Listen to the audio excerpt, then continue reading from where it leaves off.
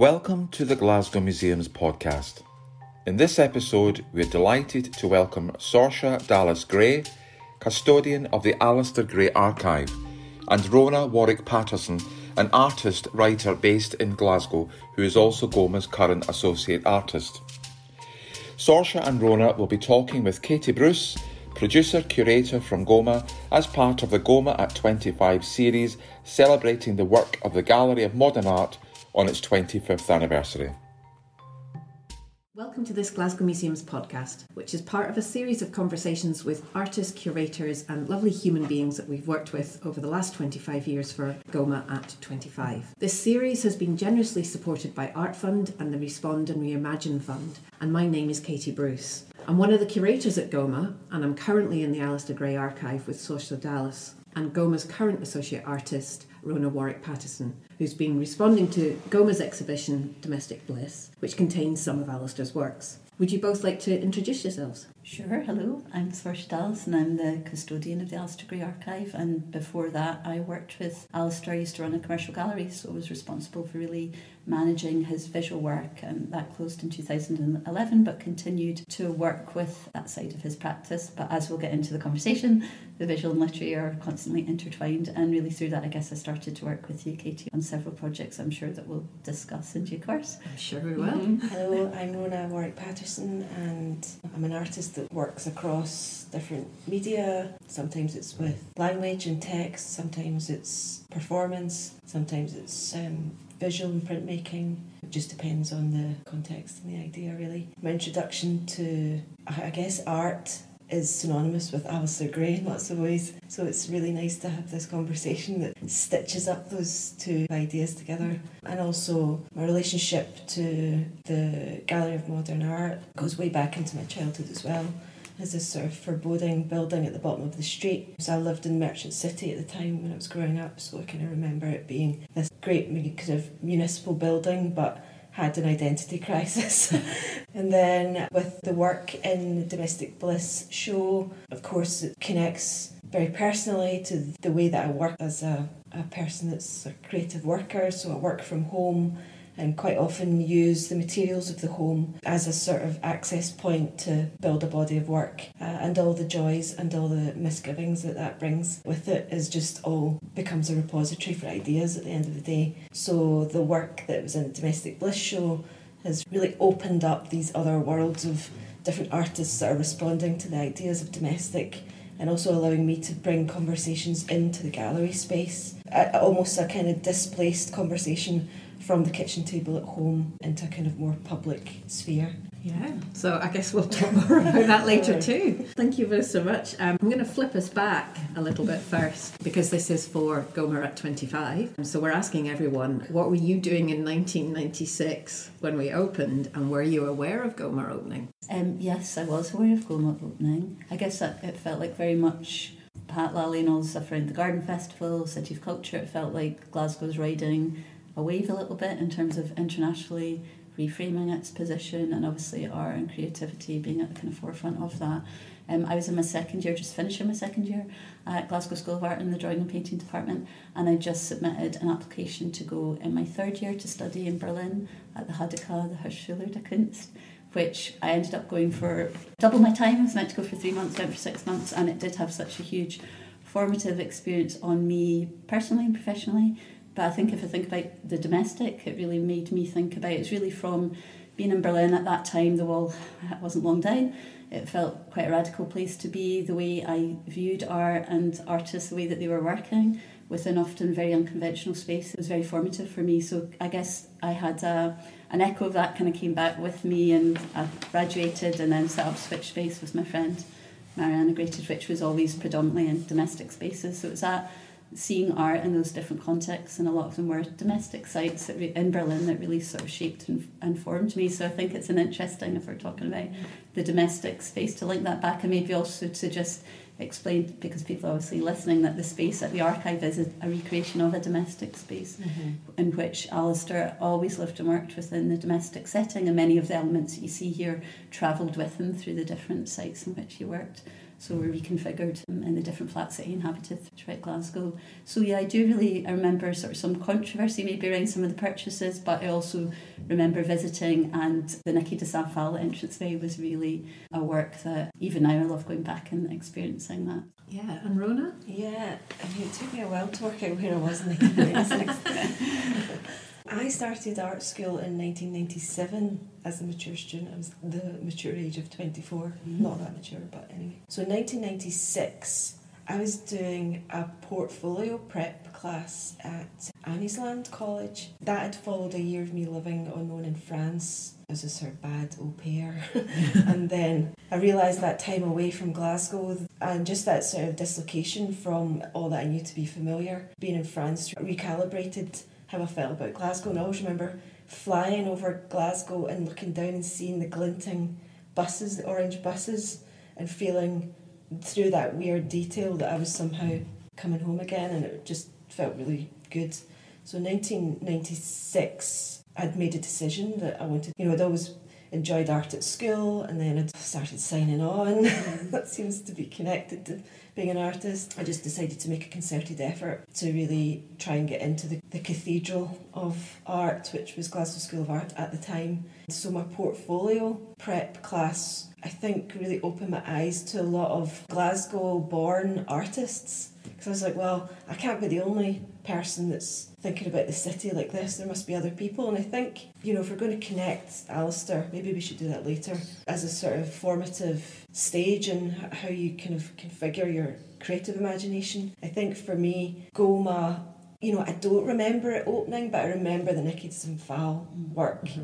And I remember that there was this slightly fancy canteen. Is that right? Yeah, there was a Michelin-starred restaurant in the top floor. Michelin-starred restaurant, okay. And was the Wozensky mural, did that happen at the same time? Yeah, that was a commission for the building, and I think there's some archival stuff where Julian had asked him to make a slice of heaven at the top of the building. Yes.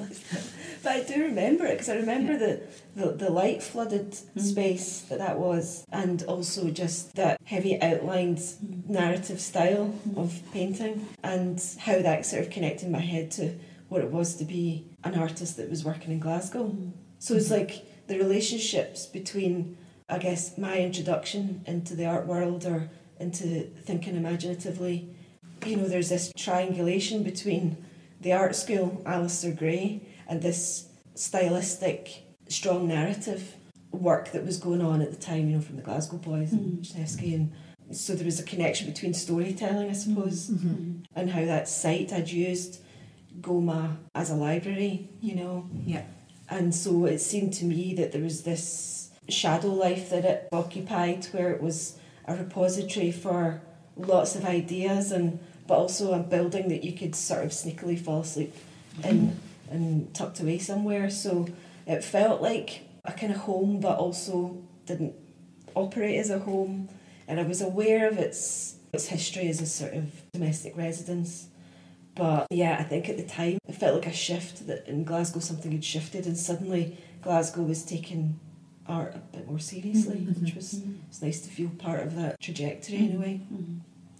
So yeah, on the cusp, on the precipice of getting into art schools. In that year I built up a portfolio based all in drawings of in and around Glasgow. And, it takes 20 years later for me to find the City Recorder series and go, oh my goodness. But I think it's also, isn't it, the opportunity offered to see works and, international works or works from elsewhere that you've maybe, this is obviously pre-digital age too, where you can't go on and Google and find that to hand. You need to go to a library and look it up, or to just even to physically encounter some of those things. And also I think that was what was powerful, alongside that you had fairly recent graduates who'd been commissioned to, so that aspiration to be an artist or to be a career trajectory seemed something that was a bit more revealed and possible than something that was more hidden and behind the scenes. And I guess that at the same time as the art school with, if you think about you did environmental art, right, and then that whole department around David, and then the MFA and Sam, and that real energy, it's all kind of fusing and coalescing together, really, wasn't it, that kind of same time? Yeah, I remember my interview for art school, actually. David Harding saying to me, because he was in the interview, and he said, "So Rona, tell me, who's your favourite artist?" And I said, I think I did say Alistair Gray. and amongst various other people I was sort of interested in at the time. I remember the quizzical looks because, you know, at the time, you know, he was known as a writer. You know, he wasn't really known as he didn't have this, you know, he was a kind of polymath amongst the people that knew him in the locality of Glasgow and then Scotland. But in terms of the broader culture, was that he was very much a writer first.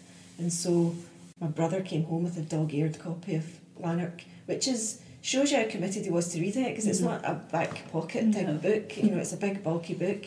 And he was drinking in various places in Byres Road at the time, and he came home one night with a signed lead, because Alistair had met him in a pub. I think it might have been Tennant's or the Chip, and said, "You're reading my book, and the fact that you've got it and it's so used and it's in your pocket." So he drew a little picture of my brother on it, and I remember there was a few pints exchanged, and my brother came home that night and was so excited. And that was my sort of connection in, and he was like, from that drawing of my brother on the inside cover of Lanark to making the connection that these two worlds not only can intersect but are completely, wholly supportive of each other. Transactional element between the visual world and the language worlds, the fictitious worlds that he created, but also the situating and the setting of those worlds within a place that's really familiar and recognisable, even though Unthank is made up, but it is so recognisably Glasgow. So it's like to have that experience on such a personal level at the brink of my own art education was a pretty seismic thing, and also to mention Alistair in my interview.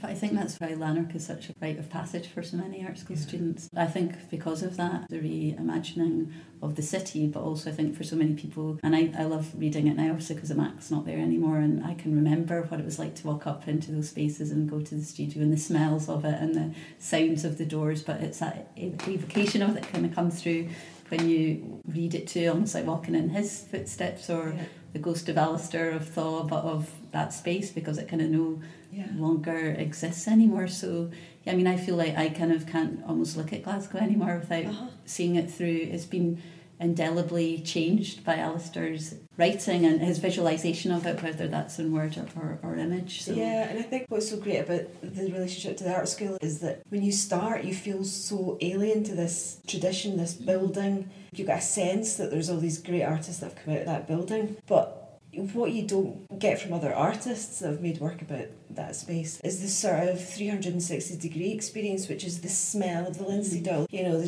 what you stretch your canvas with, you know, the glues, the smell of the walls with the sunlight on them, they heat up the resin and the wood. So it's like that's communicated through this medium that Alistair wrote about in Lanark, and how that became so evocative of your own experience. So you carried that reading from Lanark, all of that art school experience, with you into that space, and now it's there forever. And you know what's really great about the evocation of space in relation to your identity as an artist from GOMA, from the art school, is that it suddenly becomes folded into your visual and imaginative palette in some way. And you can, I think I read something recently that Philida Barlow said about how the imagination is a resource. Your imagination is constantly being added to, and if, you know, like with Alistair Gray asserting that a city doesn't really exist unless it's been imagined first, you know, there's a lot to be said about that, is chiming with the artist's experience in a city which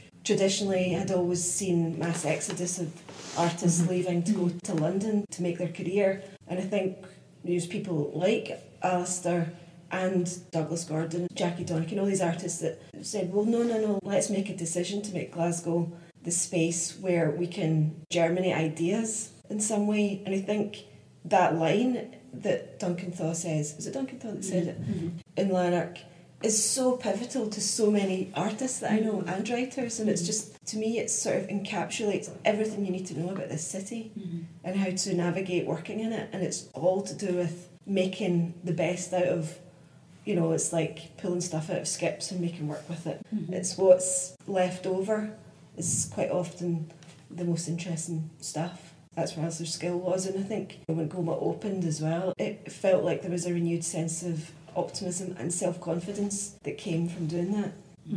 But I guess at the same time, a number of those artists that you were talking about that were starting to live and work here weren't represented in the collection initially, but have gone on to be represented there. It's a constantly evolving building now with different artists coming through it, and like you say, international shows as well as shows with local artists. Yeah.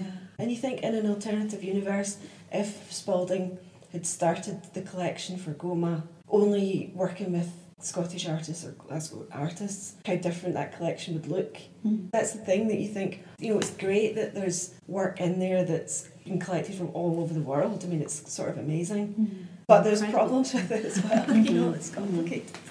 But it's like, God, so at that time when he was collecting, what would that have been, like the mid-90s? Yeah, early to mid-90s. Yeah.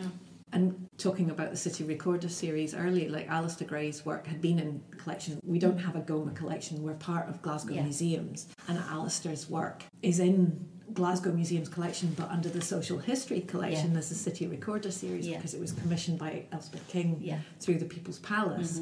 But it's quite interesting, in 2011 we went on to show the City Recorder series in an art gallery, and I guess that's that thing of, the understanding of Alistair in his city museums. It was more through social history rather than as an artist. I mean, the whole City Recorder idea was so brilliant in so many ways and totally generated. Elspeth King has to have been given a shout out here, because I think she created that role for him. I think it was like the job creation scheme, wasn't it? Yeah. And it was like, and it was the most stable period ever within his life that he had. It was only a year, I think, wasn't it? I mean, he was incredibly prolific, because he was given enough money and he was given a space to work and he was given the support of a small team. And within that, I think he made over 30 finished works. The kind of focus on depicting parts of Glasgow that probably wouldn't be there anymore, or the people in their workspaces or in their homes that came from politics or the art world, but also policemen and people that were unemployed. It's this sort of incredible population that you can imagine all being characters in Lanark, really. It's a kind of social mapping, isn't it? Yeah. And that equity and everything that you kind of did, where everyone is afforded the same position no matter on their status, really. It was kind of really radical what Elspeth did with that. Would have been great if, like, every 5 years or 10 years an artist was able to, because you've not just got an incredible body of work, but you've also got that real, like you're saying, it spans those two worlds, isn't it? It's a visual body of work, but it's a social history and commentary, and even politically what it represents by who he's selected and why. It does so much more than just be a sort of body of work. It hits into all these other different themes and topics, and I think it would be great to go back now and look at some of those places.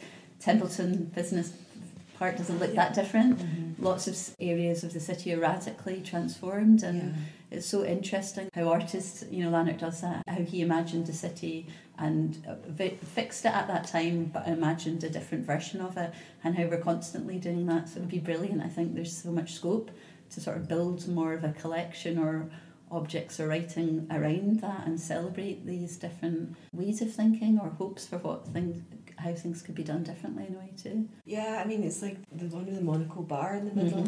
That's so wonderful. In lots of ways it references the building as a central motif, right smack dab in the middle, like in with the Cowcaddens painting. Maybe not so in the middle, but with the Monaco bar, I mean, I remember going, that place is just like baked in. It's in Glasgow.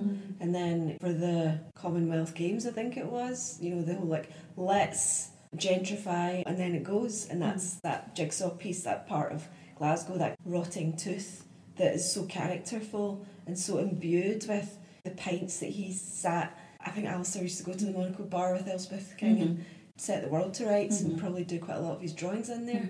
And then there was these 3 wee boys that used to sit outside in the hope that they would be captured in that drawing. So it's just like all that thing of like the cause and effect of how having an artist in the mix shifts things ever so slightly, but enough to engage other people's imaginations as well. Yeah, absolutely. And that's what Alistair did, I think. Right? I mean, he would talk about that, like wanting to remember the people and places that he loved and cared about in words and image. And I think that's what great art or great writing should do, shouldn't it? It's that emotional response to those places too. So you can draw or you can photograph or record in some way some of the places that we're talking about. But it's a much different thing where you try and emotively sort of fuse that within what you're creating too. And I think that's what he did so well. The ledger that we were looking through earlier captures quite a lot of that within. It's a recycled ledger from a skip, as you were talking about. You always kind of repurpose things, but it's that idea of there's photos and shots of Glasgow that look radically different now. That alongside a bit of text or a memory kind of combined to give you a much more rich and an evocative idea of what it felt like to be there.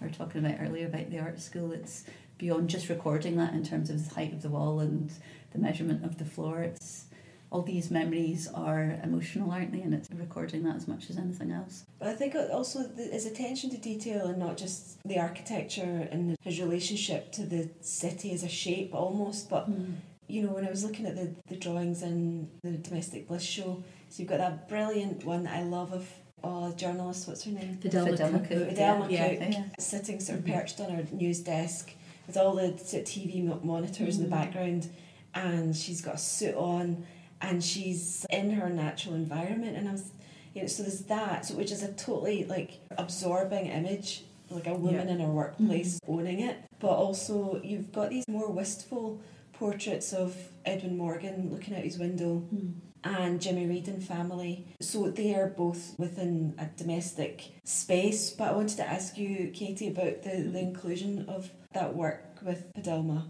Yeah, so the Domestic Bliss show evolved over a wee bit. It started out with the Nicola L sculpture and that idea of how artists' work slip between craft, design and art, and some objects within our collection that come from domestic spaces but then come into a museum. So that shift in thinking or how we look at objects, but also the history of the house that was on the site of Goma, but also it was a Royal Exchange. And I'd worked with Sosha in 2014 on the Spheres of Influence show, which we didn't show City Recorder, but I'd shown a couple of pieces in Polygraphs in 2017, and I think I just love being able to bring out some of those works. But I was also interested in, there's a photograph by Nick Waplington that's been in the collection that came in through Julian Spalding from his series that was on a council estate, and it worked with a family to take really candid shots of the family.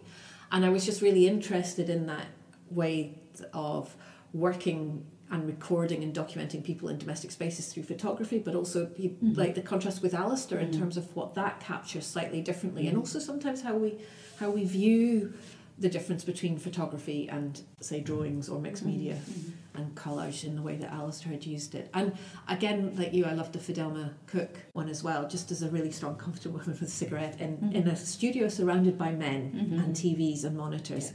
And, you know, talking about, you know, where works take you. I remember Googling her at the time, and this BBC interview with David Bowie pops up on, and it's talking about the closure of the Apollo. So it's one of the last few to play there. You know, all these ways that those works were done in 1977, so capture time.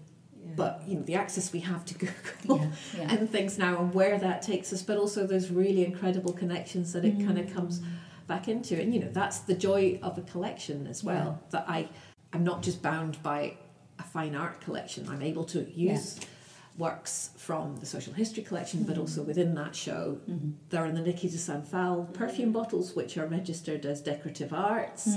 There's some other things. It's a really lovely way of being able to bring so many objects together, you know, in the way that we have in a domestic space. And we're sitting here in the archive and having been privileged enough to visit Alistair a couple of times in his own home, you know, there's a real sense of I'm sitting on the carpet that I walked on in his house. You know, you're in the chair that was there at the desk where we chatted about artists he knew, like Alan Fletcher, Carol Gibbons, their influence on him, what he was really passionate about. These things are all here in this space, which is just really quite incredible. I mean, it's different in a sense from other archives that, you know, we've talked about works within Glasgow Life Collection. Obviously Alistair's got many works in different collections, and so it's important, I think, to have somewhere that not just contains the polymathic nature of his practice, but can make links and connect. That's the next thing, to start to share and link up with all these works that sit elsewhere, because that makes all of our collections richer as a result of that. But yeah, it's that feeling of you're not working into an archive, you're working into a space that is emotional and emotive, So we're telling the story of Alistair's life, but how do you do that? By objects and stories, and a lot of them, like you were talking about, this spheres of influence from that show, but the spheres that you work within your collection, I'm finding the exact same thing here. It's like every person, every object connects to someone else, connects to their story. And equally, I find, I've had students in, I've had visitors who've never known anything about Alistair's work, but you walk in and you react to something, and that's as much as then them. Each person walks over the threshold has their own story to tell, and what prompts them to share it, and what part of that from what they see here. And I think that's what I feel is really fascinating about, not only can you learn about Alistair and his life and how he recorded and mapped Glasgow and beyond, but how can it be a generative resource that can make new things from it? Because it has to be, because I feel Alistair's work throughout my life has been so relevant, and not just his work, but some of the things that we've touched on in terms of who he was and the principles by which he kind of lived his life. So being very open, sharing, like exposing collaboration, putting that at the fore, acknowledging people when they worked and helped him on things. They weren't in the background, they were there, and they were collaborators, and that acknowledgement, and of peers, like you mentioned, Katie, like Alan Fletcher and Carol Gibbons, and that whole network of artists. He also donated a work by Alan to the collection, so we have that now too. There's all these things. Sorry, I interrupted. No, but that he did that because Alan mattered to him, and even though he lost him at a very young age, and that relationship was very early in his stage, it was continued to be such a formative experience. And how did he keep him alive?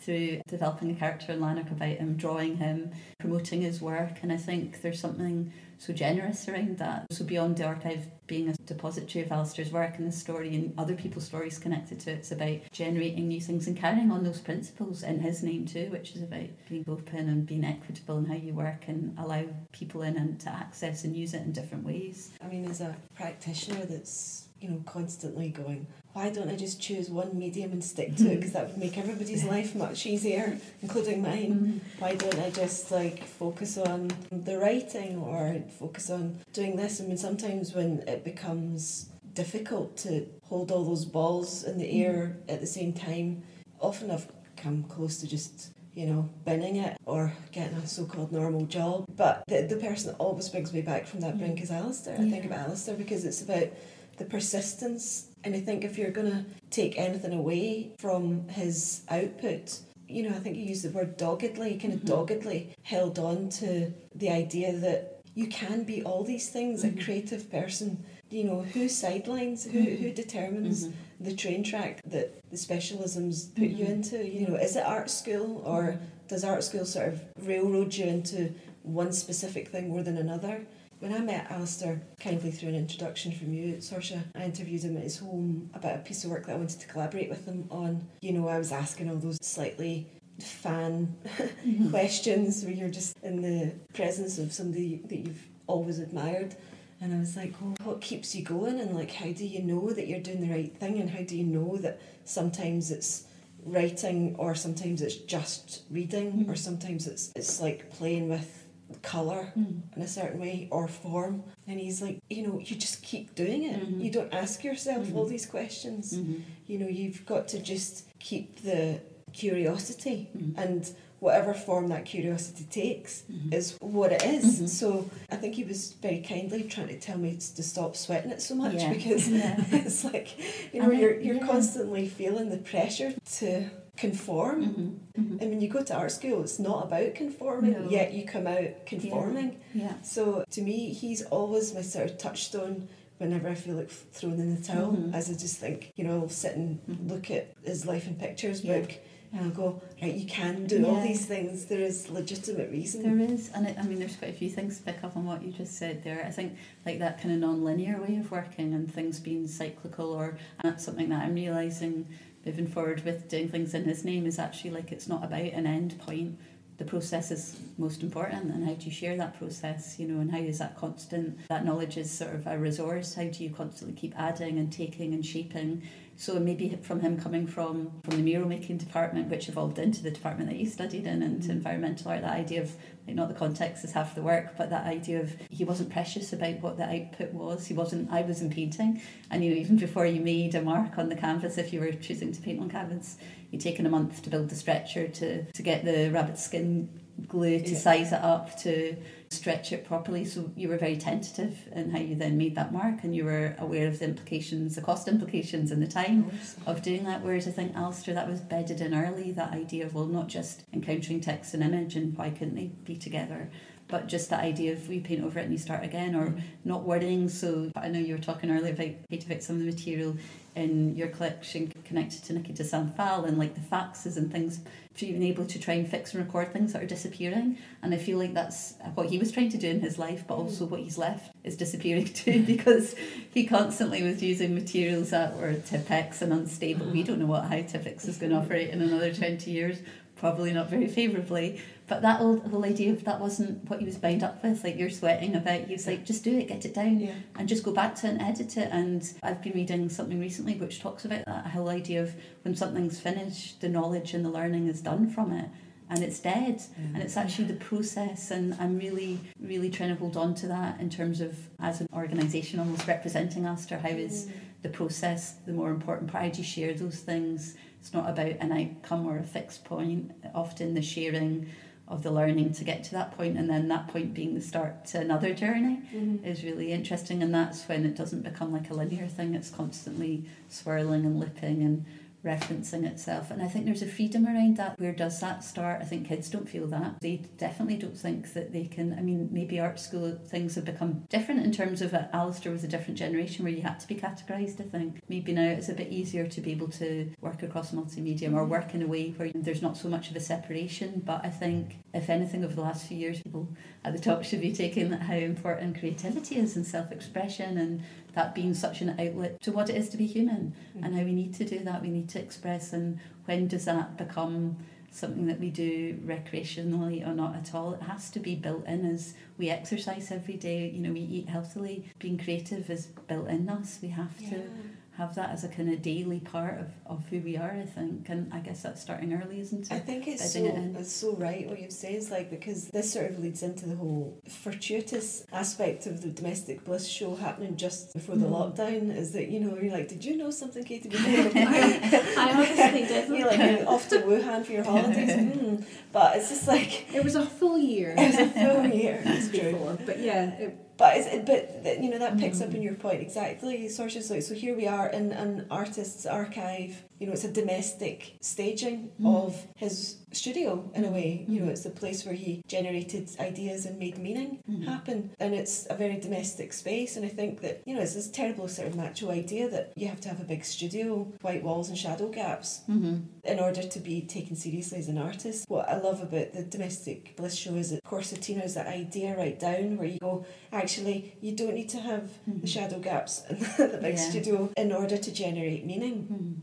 You can do that absolutely right back into your immediate familial and familiar space. That's where a lot of meaning is translated, I suppose. You get a print, or you buy a piece of work, or you read a book. Where is the setting for that digestion of those ideas? It's quite often in your own home. So there's a direct correlation between the full circle between the generating ideas when you're doing the dishes, when you're in the shower, when you're sitting at the kitchen table having a coffee with your friend, talking about, am I an artist? Because I think about writing a lot, and it's all these conversations that sort of... And it's almost like who defines what that meaning is, or separates it out. And if you're having a creative life, your life is the meaning. And there's no separation, which in a way with Alistair there wasn't between. It was all one life. And like you're going back to sort of the drive and perseverance to just keep with those things, and also to try it and to fail and to be honest about that, and not to know what the answer is, and to struggle. It's the honesty around that is a life, and being okay about exposing the best and worst of those things, which I think the idea of the perception of what an artist should be and how you should behave or position yourself is maybe separated from what that honesty of how it is built in and reflected back into a life and into the day-to-day stuff. Who separates out what is meaningful from those things, or who has the right to kind of do that?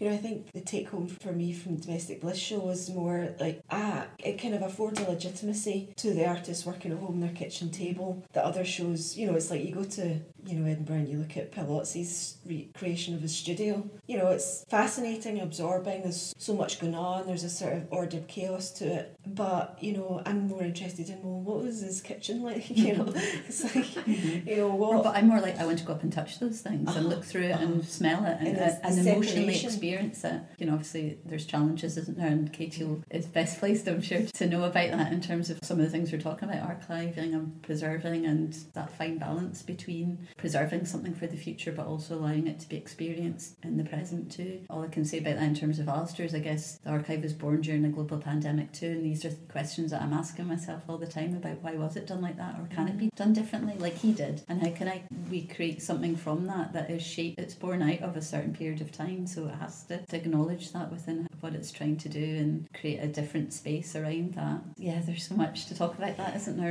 But Saoirse, I was wanting to ask you, and you've probably known you're probably already on the case, but the whole idea behind the City Recorder series, like, is that something that you're thinking about developing in the future, maybe in partnership with anybody, or I don't know? Another version of the City Recorder? Yeah. It'd be great, wouldn't it? I know. Yeah. There's so much to think about in relation to Alistair's work. I mean, even just flicking through that ledger I was talking to you about, and the lines of inquiry that sort of stem from it, opening a version of his storyboard of Lanark and the ideas around that. Everything is almost like a constellation of other ideas. I think you could take any object out and mind map it, and it could go into 10 or 20 different directions. I think for me at the moment, I'm really keen to develop all of that, but the focus for the last few years has been trying to make this stable, so having a stable, solid foundation to start to generate and grow from that, but testing out ways of working. So there has been some new commissions that I've been working on with Strathclyde, the creative writing department there. So there's been ways of testing out how those things could work, and that's as much about what could the outcome be, but also how do you collaborate. Everyone's got different ideas of what collaboration means, so as much as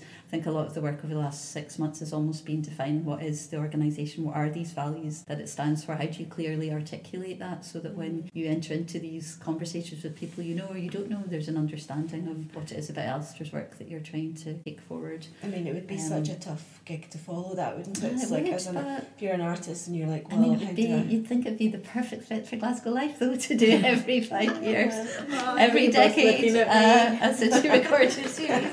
No pressure, Katie.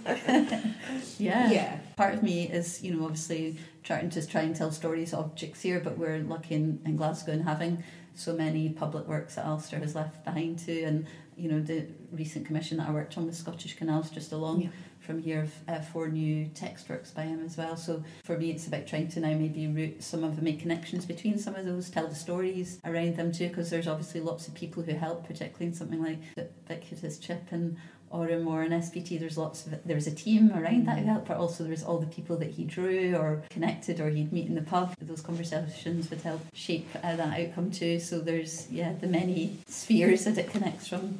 I love the City Recorder idea because it's sort of, there's as much detail in the background than there is in his portraits. Yeah. I was like, the Edwin Morgan, honestly, I could stare at that for hours because I'm like trying to work out what are the book titles that he's got on his shelf and this, like, the type of houseplants that he's got and the view out of his window. But that makes a difference though, right? Because I feel that's when people come in here and they sit on the green chair and they look up, they feel like this is the closest they could get to feeling what it's like to almost be Alistair and to look and to get his perspective or viewpoint, and that's kind of what that is. It's those incidental details which are so revealing. Yeah.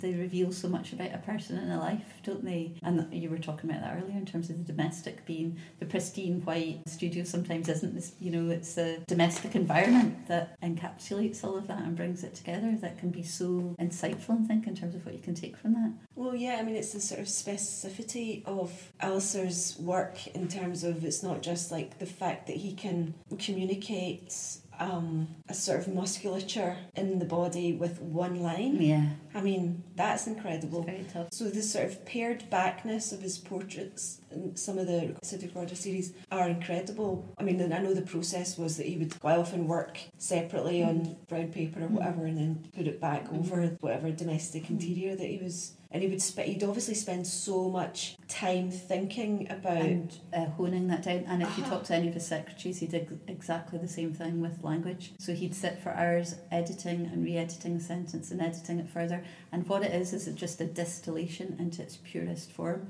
And that was around access and equity too. It's around how do I make this the simplest but the most clearest in a way to understand what it is I'm trying to do. Yeah. I just think that's so beautiful. And so everything, well, I mean, just to have a life dedicated to doing that is incredible, really. Yeah, it's that sort of distillation. And that's the thing, it's like where all the work is, isn't it? It's like the editing process, how you chip away, how you shape ideas so that there's nothing that's superfluous or nothing that's going to take somebody away down another path. You know, you have to be really clear about it, and it's quite a kind of sculptural process in lots of ways. I think sometimes he did though, but then I think what is often overlooked is the playful side of that too, and you see that maybe more in the writing, where he did take you down a rabbit hole and it was a dead end, and you know, he would be, you know, I'm actually going to give you a lot of information, but sometimes you have to work to make up your own. I guess it's opening up different ways of thinking, but allowing you, which is kind of what we were talking about earlier, you as an individual, and we're all, the three of us are sitting around here, but we're all shaped by different experiences as individuals, and we're all responding to different elements as a result of that. You know, it's opening that up enough that people can come in with their own background and backpack and unpack it and get something from it that I think is... But I think at the core of all his work, I think, is this incredible generosity. It's like I basically wrote a piece of fan fiction called Fantoon. I don't know how, if I just that sort of naivety of youth thing, just sort of made sure that he had a copy of it, and he really responded well to it, and he probably thought this is so derivative of Lanark, and it was trying to do sort of similar things in lots of ways, but obviously it was just a different thing. So I asked him if he would collaborate with me for a work in Edinburgh. I think I was in a residency at Stills Gallery, and I asked him if he could be the cartographer of I took a tour of Edinburgh, so a lot of the cartography that he created was imagined. He gave me the brilliant final directive, which was disappear in front of your audience. And so from that being just a one line, and he was very clear about that's how I should vanish.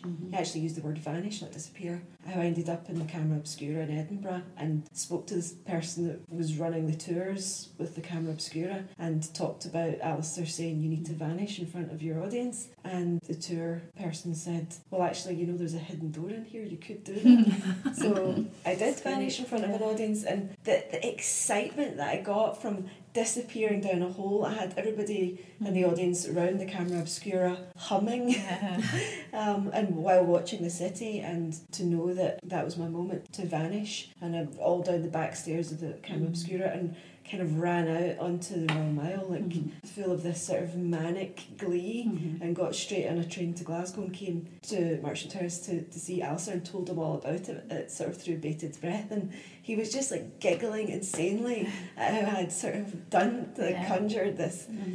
I mean, there was lots of other things they asked me to do. It was like go to the Parliament, like Holyrood, with a stone from Hume's tomb, and to sort of be subversive and politically subversive in a way which had a material aspect to it. But it was just a thing that was like this wonderful bonding experience from somebody that was a fan of his work to somebody that was felt like a true collaboration. But that was all down to his generosity of spirit. But he wouldn't have thought. I mean, I remember, you know, Rog Glasgow, I worked with a lot at Creative Writing Department at Strathclyde, who wrote the biography of Alistair. But before he knew him, you know, he was a student, and he would say that they would share and exchange postcards. We've got a few actually in the archive, and Rog was in recently rereading them, and he was saying, oh, that was what, you know, I was a student and I had done nothing, and he was Alistair Gray, but yet he wrote to me as an equal, and of course, why wouldn't he? It's that whole idea of like, he was the most generous and non-judgmental of people, and Bernard McClaverty has had a great quote about that. What did he say? He said, everyone in Alistair's mind was worth knowing, worth meeting, and when he'd met them, they were worth knowing. And I thought that generosity of how you didn't have to prove yourself. It wasn't because he'd made stuff didn't mean it was important. What is important? That's other people perceiving that that's more valuable than someone else who does a different job, which is hugely valuable, important in a different way. That was true of his relationships with everybody and anybody. The fact that he saw my brother, this like little Glasgow waif, with, you know, Lanark in in his coat pocket and noticed that detail. It's like that thing, that eye for detail that he had, that he had it in a way which was this incredible sort of outreaching of empathy that he had with people. He could identify with people on many levels, and in so many ways, like when you spoke to Alistair, it wasn't like having a normal conversation with a normal person. It was like having this altered state conversation all the time, which I think people, are just open to, especially Glaswegians. It seems that, so he's like, he could see the details of people in the pub that he knew that he would never meet this person again. But how many people have you met that have said, oh, I've got a wee drawing of myself by Alistair, or he signed the book? This openness, this absolute sort of, and that's where I guess his politics were just like manifested in the way that he was as a human being, and how, you have to remember that, especially as we're all coming out of lockdown. We've all been siloed within our own little pockets of the world and places in the house even, and to feel that the ideas that Alistair encapsulates can only really be supported by an interconnecting network that can support that. You can't operate in a silo. It's just not possible to have a creative life. And whether it means that, if you can't afford a studio, that you invite another artist or another writer or somebody into your home and you make them a cup of tea. Remember, for a while I was doing these things that I was inspired by Lee Lozano, and she would invite people for just soup and a sandwich in her house, and that was it. And as soon as the soup and sandwich was finished, she shunted them out the door. But it was a methodology, it was like, how do you get ideas into your bones? You invite people into your most intimate spaces.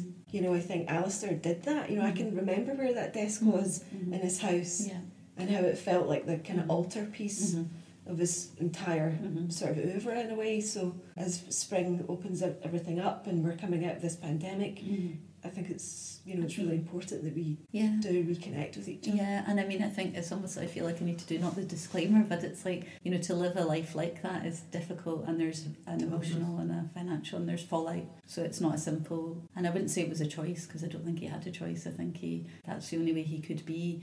There was a cost in terms of his personal relationships, in terms of his financial stability, and there was other things to be that determined and have that perseverance. Had its own struggles and costs, but I think he was quite good at not dealing with those aspects of it and focusing on the things that he wanted to do, which was this need and this real drive, and which I think could at times become very challenging and very draining, to have almost this busyness of voices and ideas constantly swirling in his head. But that was what kept him, even before his accident, he was up at like 9 and did a full 8 hour, he had that real drive, and obviously had to adjust to life being in the wheelchair, and having the physical adjustments that he had to make after his accident. But he still worked, and it was making work and working on the interpretation of Dante that kind of got him through and allowed him to adjust to it. And I think it was because he had physical things throughout his life as a child and then as an adult, that he always mentally, he could travel and he could escape, and he could use the imaginative world as a space that he could go to. So whatever was maybe physically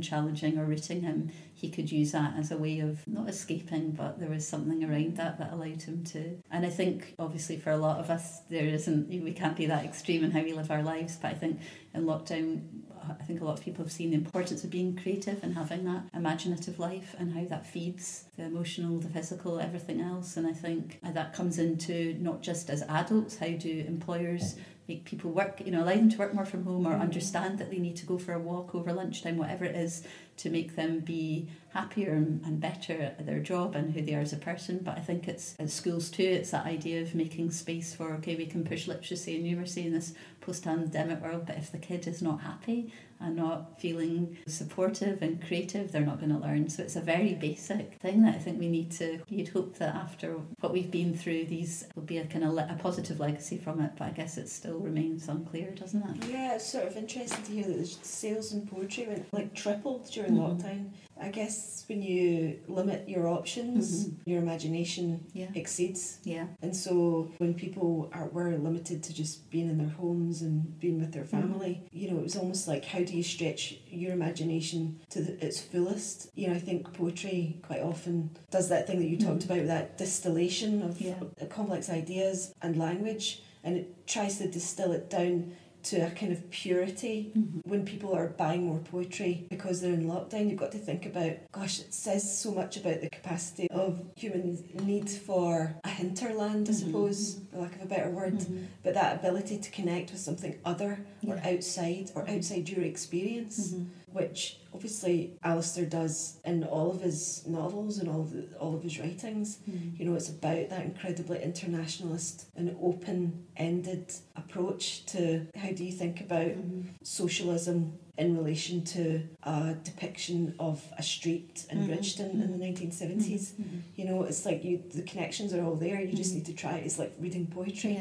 It's like poetry is really just about focusing the attention, and you know that's why I think he's actually a great poet and philosopher, is that he focuses your attention in a really specific way into this world that he's created. Yeah, I could talk about Alistair all day and how important he is. So well, I'm aware that we might have to draw it to close, and I guess that's one of the things that, you know, we'd spoken about in an exhibition like Domestic Bliss, that idea of just being able to chat, and it's not like a meeting, the domestic space, it's a conversation. And it's been fascinating just listening to this, because I think we had a very open idea of, we'd start with a question about Glasgow 1996 and Alistair and see where that led. So this has been incredible. Thank you both so much. I am very reluctant to stop. Can I just say something about the work in Goma that is the kitchen table work that I was doing, because I think that a lot of that comes from Alistair saying that he would often have like business meetings in the pub and stuff like that, and I think that when, you know, I wanted to set up a table in Goma, you know, I was like,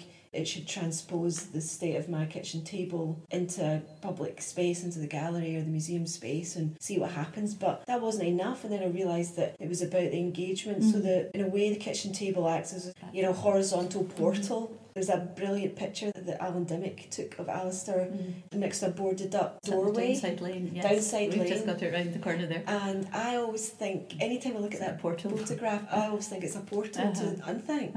And I was thinking very much that the sort of horizontal plane of the table is also a door, and it's also a portal, and it's also a thing that supports ideas and all that sort of stuff. So it didn't really connect with me until I read something that Alistair wrote in a conversation just about the fact that it all happens in the conversation, or in a kind of dialogic approach to the world and to how you think about the next idea. And so it wasn't until I started inviting people to sit down at my table and then give us something to both do. So this idea of having a typewriter between us and then taking turns to use it and create this sort of exquisite corpse poem. The amount of times that artists and writers were always very tentative, but members of the public were so up for it, and you'd be fighting to get the typewriter out of their hands because they want to tell you about what used to be there, the buildings that were demolished, or they want to tell you about that when Glasgow was black with soot, or they want to tell you about what they remember have been in that building before. So it's like this like massive outpouring from the heart of...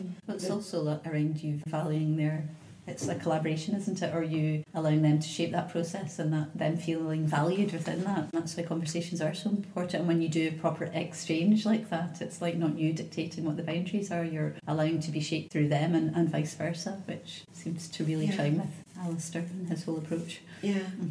And it's just like, it's sort of completely, for me to sort of sit at that table and look up at those drawings of Alistair's from the City Recorder, I'm just like, pfft. I mean, also right behind me is that amazing work with Jackie Donachie as well, and the whole relationship to the studio has been a sort of gendered space as well. So I think there's so much in it, and it's like, as you say, Saoirse, you could spend 6 months on every object in this archive and build out this incredible, everlasting repository of ideas from it. Yeah, because conversations continue, don't they? And even Alistair would do that. You'd ask him one day about a work and he'd say something to you, you'd ask him a week later and it'd be slightly different. You know, we are shaped by those conversations, and they're fixed to that point in time, but we could sit down a month from now and we would start with the same premise, but it would go completely somewhere else. And that's what's so exciting about it, I think, and the kind of power of words, of what your idea is, but that collaboration, right, or being shaped by others throughout it. And maybe the domestic space where it feels like there's less pressure and there's more ability to maybe to do that. It seems a safe environment for for maybe people to let go and allow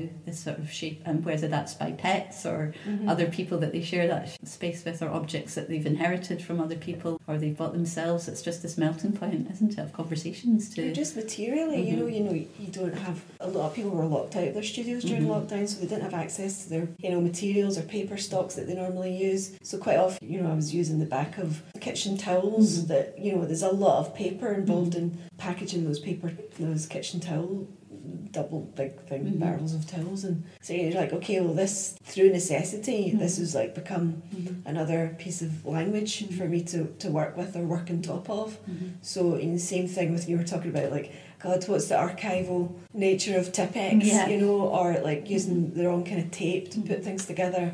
I was doing some tea dyeing with my kids the other day. It's like, how do you age stuff when you use tea bags? It's like it's the idea of like all these materials that exist within the domestic world are quite often just never considered as being a palette to make work from or build from, or even just to ask the question, why can't I use tea as a material?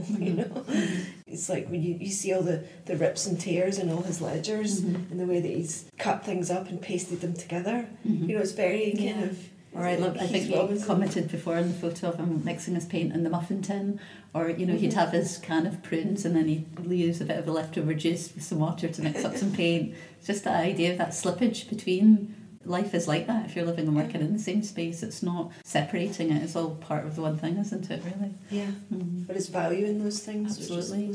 I think it's maybe for so long that's been, I guess there's political and social and other reasons for that, but that's not being deemed as important. But who said that, and why we need to kind of readdress that or question that position, right? And I guess for a lot of people, having direct experience of that has allowed them to take ownership of shifting what that work-life balance is in that space, whereas maybe they haven't had the power before. But it's also that thing about like feminist art. Yeah. The 70s, obviously a lot of it was like based in performance, or it was based in a kitchen.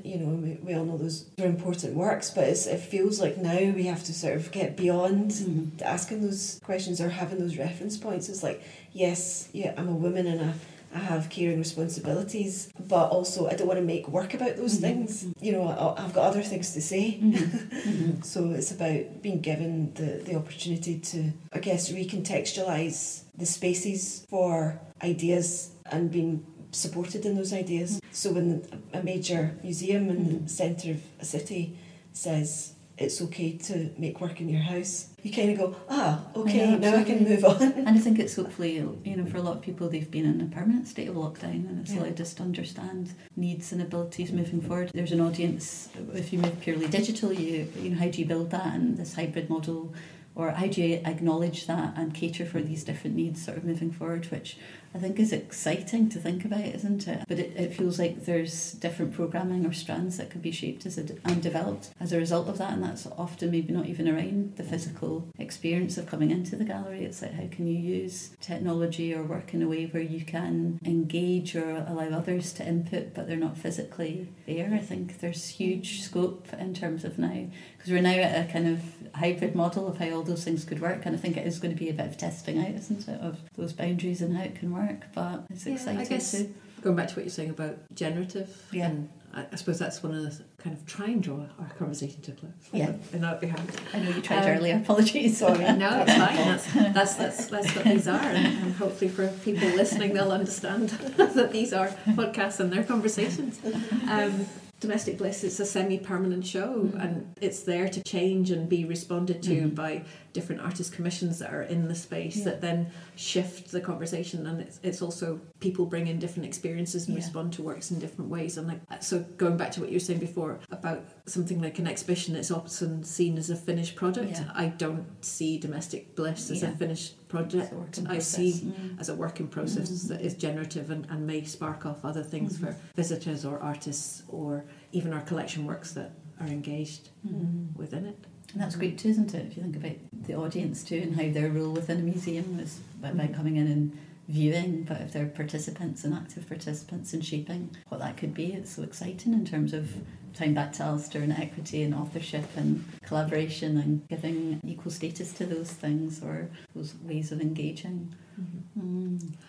Thank you both so much. I'm reluctant to stop, but I think we will. Well, that's all we have time for in this episode of the Glasgow Museums podcast. If you've enjoyed and want to hear more, you can find more episodes available on Apple, Spotify, Google Podcasts and on SoundCloud too. Just look out for Glasgow Museums. Until next time, thanks for listening.